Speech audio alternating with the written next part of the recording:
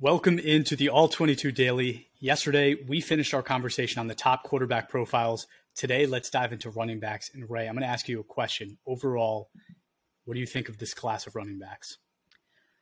This is a great class of running backs. It's great at the top. It's deep. It's got scat backs, power backs, all-around type players, speed, power. It's actually the best class in quite a while for running backs. I'm excited about it. I know it's running back, so you temper your excitement here and there, but I'm thrilled with the way this class is turning out pre-draft. Yeah, there's some classes where the best running backs are Rashad Penny and David Montgomery. And I'd say when you're looking at this draft class, those guys are like 8, 9, and 10. So it is extremely deep, and that's really exciting. Basically, yesterday we talked about the QB prospects and how there really isn't an elite prospect in this class, although some of them have elite traits like Young's pocket presence and Stroud's accuracy. But this running back class does have both. They have elite prospects and they have prospects with elite traits.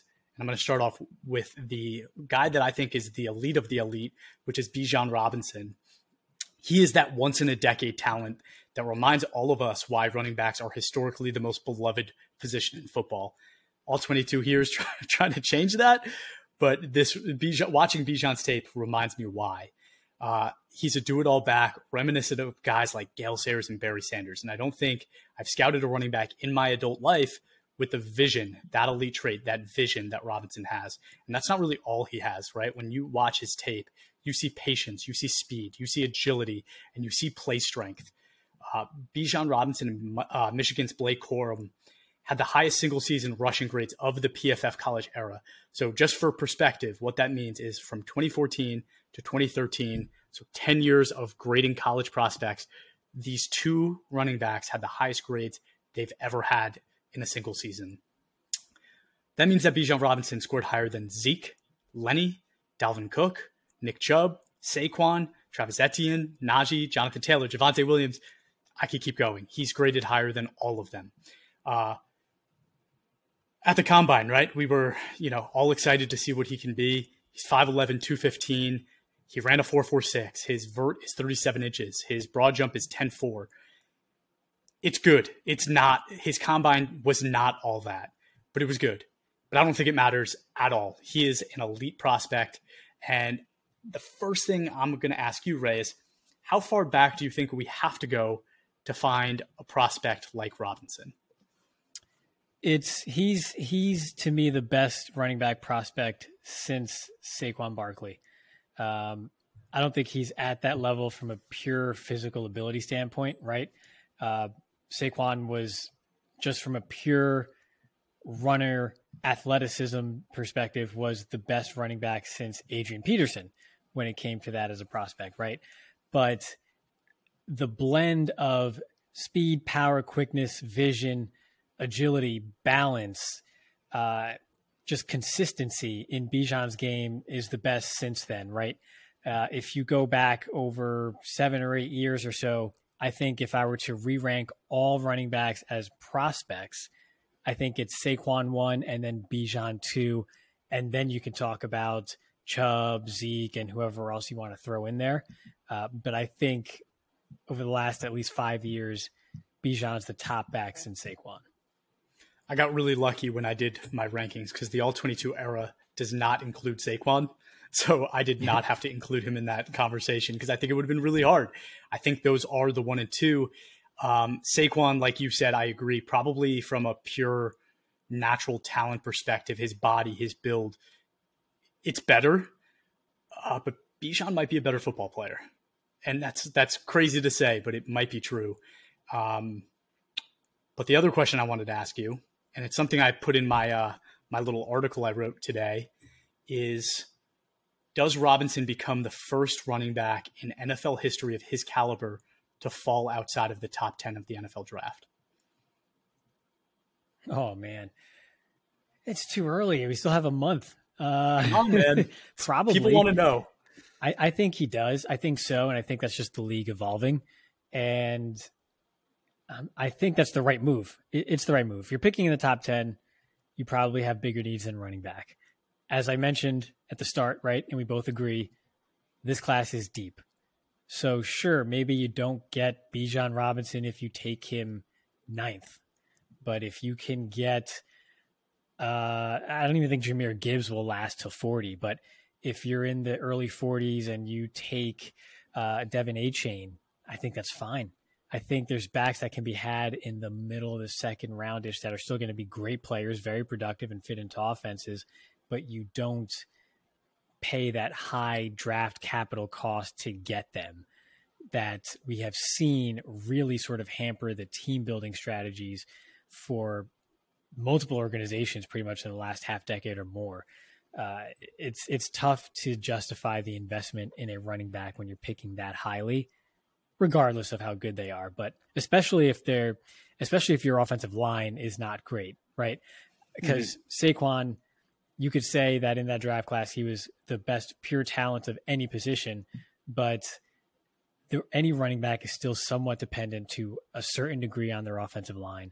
And so if you don't have that taken care of, you're limiting the ability to maximize that running back strength. And given that the shelf life is so short, you can't afford to waste 2 years before you can actually, put the pedal to the metal and floor it, because by that time their career is 40% over. So just something to think about. I don't think top 10, but I don't think he lasts past 20. So this is the year then, right? This is the year that the NFL finally tells you, because we have a prospect of this caliber, that they just don't value running backs the same way, right? Because we're finally going to see that happen. Somebody this talented fall outside of the top 10. And that's with the jersey sales that are going to come with drafting him and all of the fan praise and love for a player like this. When I was actually thinking about it, right? Like when you think of any prospect of that elite caliber to fall outside of the top 10, how far back do you have to go to name one? Because when I was thinking about it, right, like Quentin Nelson is a guard. He went top 10. I think, and this is debatable, but I think like Derwin James might be the answer because he was a safety. You're missing one. You're missing one. Am I? Who? Micah Parsons went, what? 11, 12? Yeah. Okay. So all right. If you want to say mulligan because it was a COVID year and he didn't play in the 2020 college season, fine. But that's the one. That's the one. But agreed, it's rare. And that draft also, like, you could argue that, like, the other head guys in front of him were also elite players. So it's like almost just like there was 11 elite players. So he was just the one guy that got left behind. But I think, like, the Derwin year, it's a little bit more like they just devalued safeties. But okay, tell me about Gibbs. Yeah, so the other guy, Jahmyr Gibbs, right? And boy, I just did a disservice by calling him the other guy. The other guy, wow. Jahmyr Gibbs, 5'9", 199 pounds, ran a 4.36 40, 1.52 10-yard split, which is like 85th percentile, so very good there. 33.5-inch vertical jump, which is fine, around average. But it's cliche if you want to say he's like the lightning to Bijan's thunder, because Bijan is more complete, and Jahmyr Gibbs is so much more than just pure speed. He's a great receiver. He's a smooth runner. He was an absolute stud at Georgia Tech before he even transferred to Alabama before the 2022 season. And he's just, in my opinion, a complete back. Yes, the pass blocking is a bit of a concern, but that's pass blocking. Not that it doesn't matter. It matters. It's important, but I'm not worried about that when I'm drafting a rookie. I can work with them on that, right? I want to make sure they have the things you can't teach, like the balance, the natural hands, the ability to win in the passing game downfield, make people miss. Jahmyr Gibbs has all of that.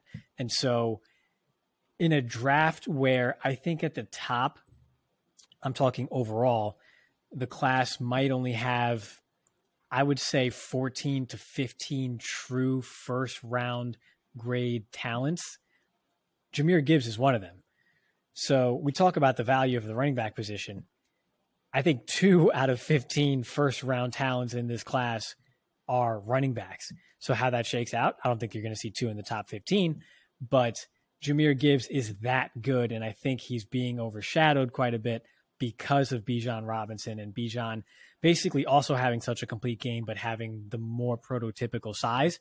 And so everyone is sort of fawning around Bijan, and I'm saying, wait a minute, sure, he's 199 pounds, but Gibbs is also that dude. So I think I think Gibbs is a feature back. You don't just look at his size or his weight and go, oh, okay, well, this is someone I can only give the ball to 8 times a game and then maybe some catches out of the backfield. No, this guy can do it all for you and be everything you need a running back to be. He is not a gadget or a spell type player. He is a legit dude. Wow. Okay. So 2 first-round pick running backs, 2 guys that you're saying would be the top 15 of this group of prospects. And I agree with it. I think he's super special as well. Love his running style. It's exactly what you want to see, right? It's electric. It's what the fans want to see. I struggle with 5'9", 190, 199. I struggle with that. Like, how many backs in the league are truly bell cows at 5'9", 199? And how many have there been, in the last 10 years? Can you name any? I get it. I mean, I get the concern, right? But I don't care. It's the best way I can describe it. I mean, so if you liken it to someone like who I think his game actually models pretty well after, right? Tony Pollard is a little bit taller. He's 6 feet, 209 listed, right? I think he's probably closer to 200 to be honest there. But their games are the same, right? And Gibbs is still, like say, he's only 5'9", so he's more compact. He's not as linear. He doesn't run high where he takes a lot of direct hits either. And I think that helps extend not his shelf life and career, because running backs are just always going to have a short shelf life, but he doesn't take on many direct hits where you worry that his size is going to come into play, because he is that smooth, that natural. He anticipates and he just contorts his body in a way that he's not taking many direct shots unless he's trying to deliver a blow. And yes, you're not going to mistake him for a power back by any means when he does that, but he does a pretty nice job naturally of protecting himself when running inside. So I get the size concern, but his play style, when you really watch him, it just eases those concerns for me overall. So I wouldn't have any reservations about it. And in fact, just for this past season, he actually averaged more yards through the A gap than he did outside of the tackles as a runner. So wow. He can muscle it up inside and in a way to where you don't see him wear down late in games because he's taking big hits and his legs are getting tired or anything of the sort. He can do it all. Okay. And his play style does remind me a lot of a guy like Kamara. Like, it's that elusiveness. He's not taking hits. You're never going to get a clean shot on him, even though he's not the biggest guy in the world. You're not going to be able to take his head off. So I agree with you there. And then when I look at the teams that are running back needy, it's a really interesting year from that perspective too, because anybody that you look at their roster and say, I think that's a good spot for running back pre-free agency, they went and added 2 or 3, like, maybe not superstars, but guys, right? Like guys that are going to get carries. Like even the Bears, right? Khalil Herbert, and then they went and got Devonta Foreman, right? Somebody like that. And it's like they have a couple guys now. Are they going to value a running back at pick 35? Are they really going to do that? Like when they have all these other needs? I would say no, but a team that I like, and especially for Gibbs, is the Eagles at pick 30. Like, could that happen? Maybe. They went and signed a couple guys too. So it's kind of another one of those situations. But when I look at a team that I think he could be really successful in, that's the team with the offensive line you want him running behind, a team that's going to make sure that he has, time and he's not getting hit in the backfield. I think that's a great destination for him. But is there any other destinations that you see as easy fits for him? And do you think there are any like logical running back needy teams right now? It's interesting. People will point to the Eagles, and I get it. I just think anywhere late in the first round, if you're looking at some of the names that are going to be available, I mean, am I going to take Michael Mayer over someone like Jahmyr Gibbs? From a pure prospect standpoint, I would have someone like Gibbs rated way higher. So when you're talking late 20s, early 30s, I'm not going to pass on a talent like Gibbs for someone like that. When you get to some of those names, like even the Adetomiwa, the Northwestern guy, I tried to give it a shot. Or, Felix Uzoma, like when you get to that level of prospect at the end of the first,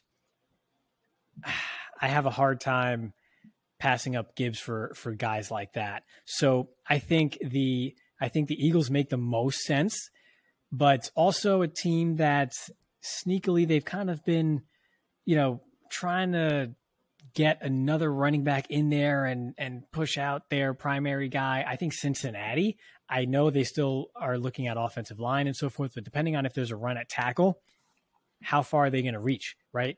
Whereas Mixon's getting sort of late in that contract, right? And they might be able to get out of that sooner than later. You get someone like Jahmyr Gibbs in there along with the other weapons on that offense, and he opens it up even more in the passing game too. I think that's another underrated fit. Yeah, that's a good one. And I mean, technically, Jonah Williams is still under contract. I know he demanded a trade, but they can easily just say, no, you're staying and you're playing right tackle, and it'll happen, right? So I do like that fit as well. I think I was secretly holding out hope that Bijan would fall there. But if he does fall there, that would be insane. I think he is worthy of a top 10 pick, but he probably won't. He'll probably be top 15. If he ends up going late first round, it would be amazing. But that's it for today. We'll be back tomorrow talking more about actually how these guys rank, right? So we're going to go into QB rankings. We're going to go into running back rankings. It's going to be a really fun episode. And potentially All-22 Bobby will be back on the mic. So we're looking forward to that. And thank you everybody for tuning in. If you haven't yet, please give us a follow on Twitter, Instagram, Facebook, and TikTok at All22_PFF, and leave us a review wherever you listen to this podcast, whether YouTube, Apple, or Spotify. And then if you haven't yet, go to our website and sign up for our waiting list. It's there.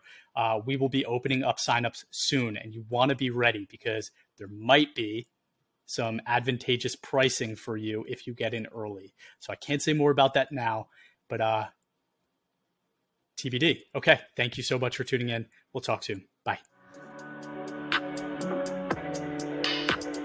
Go.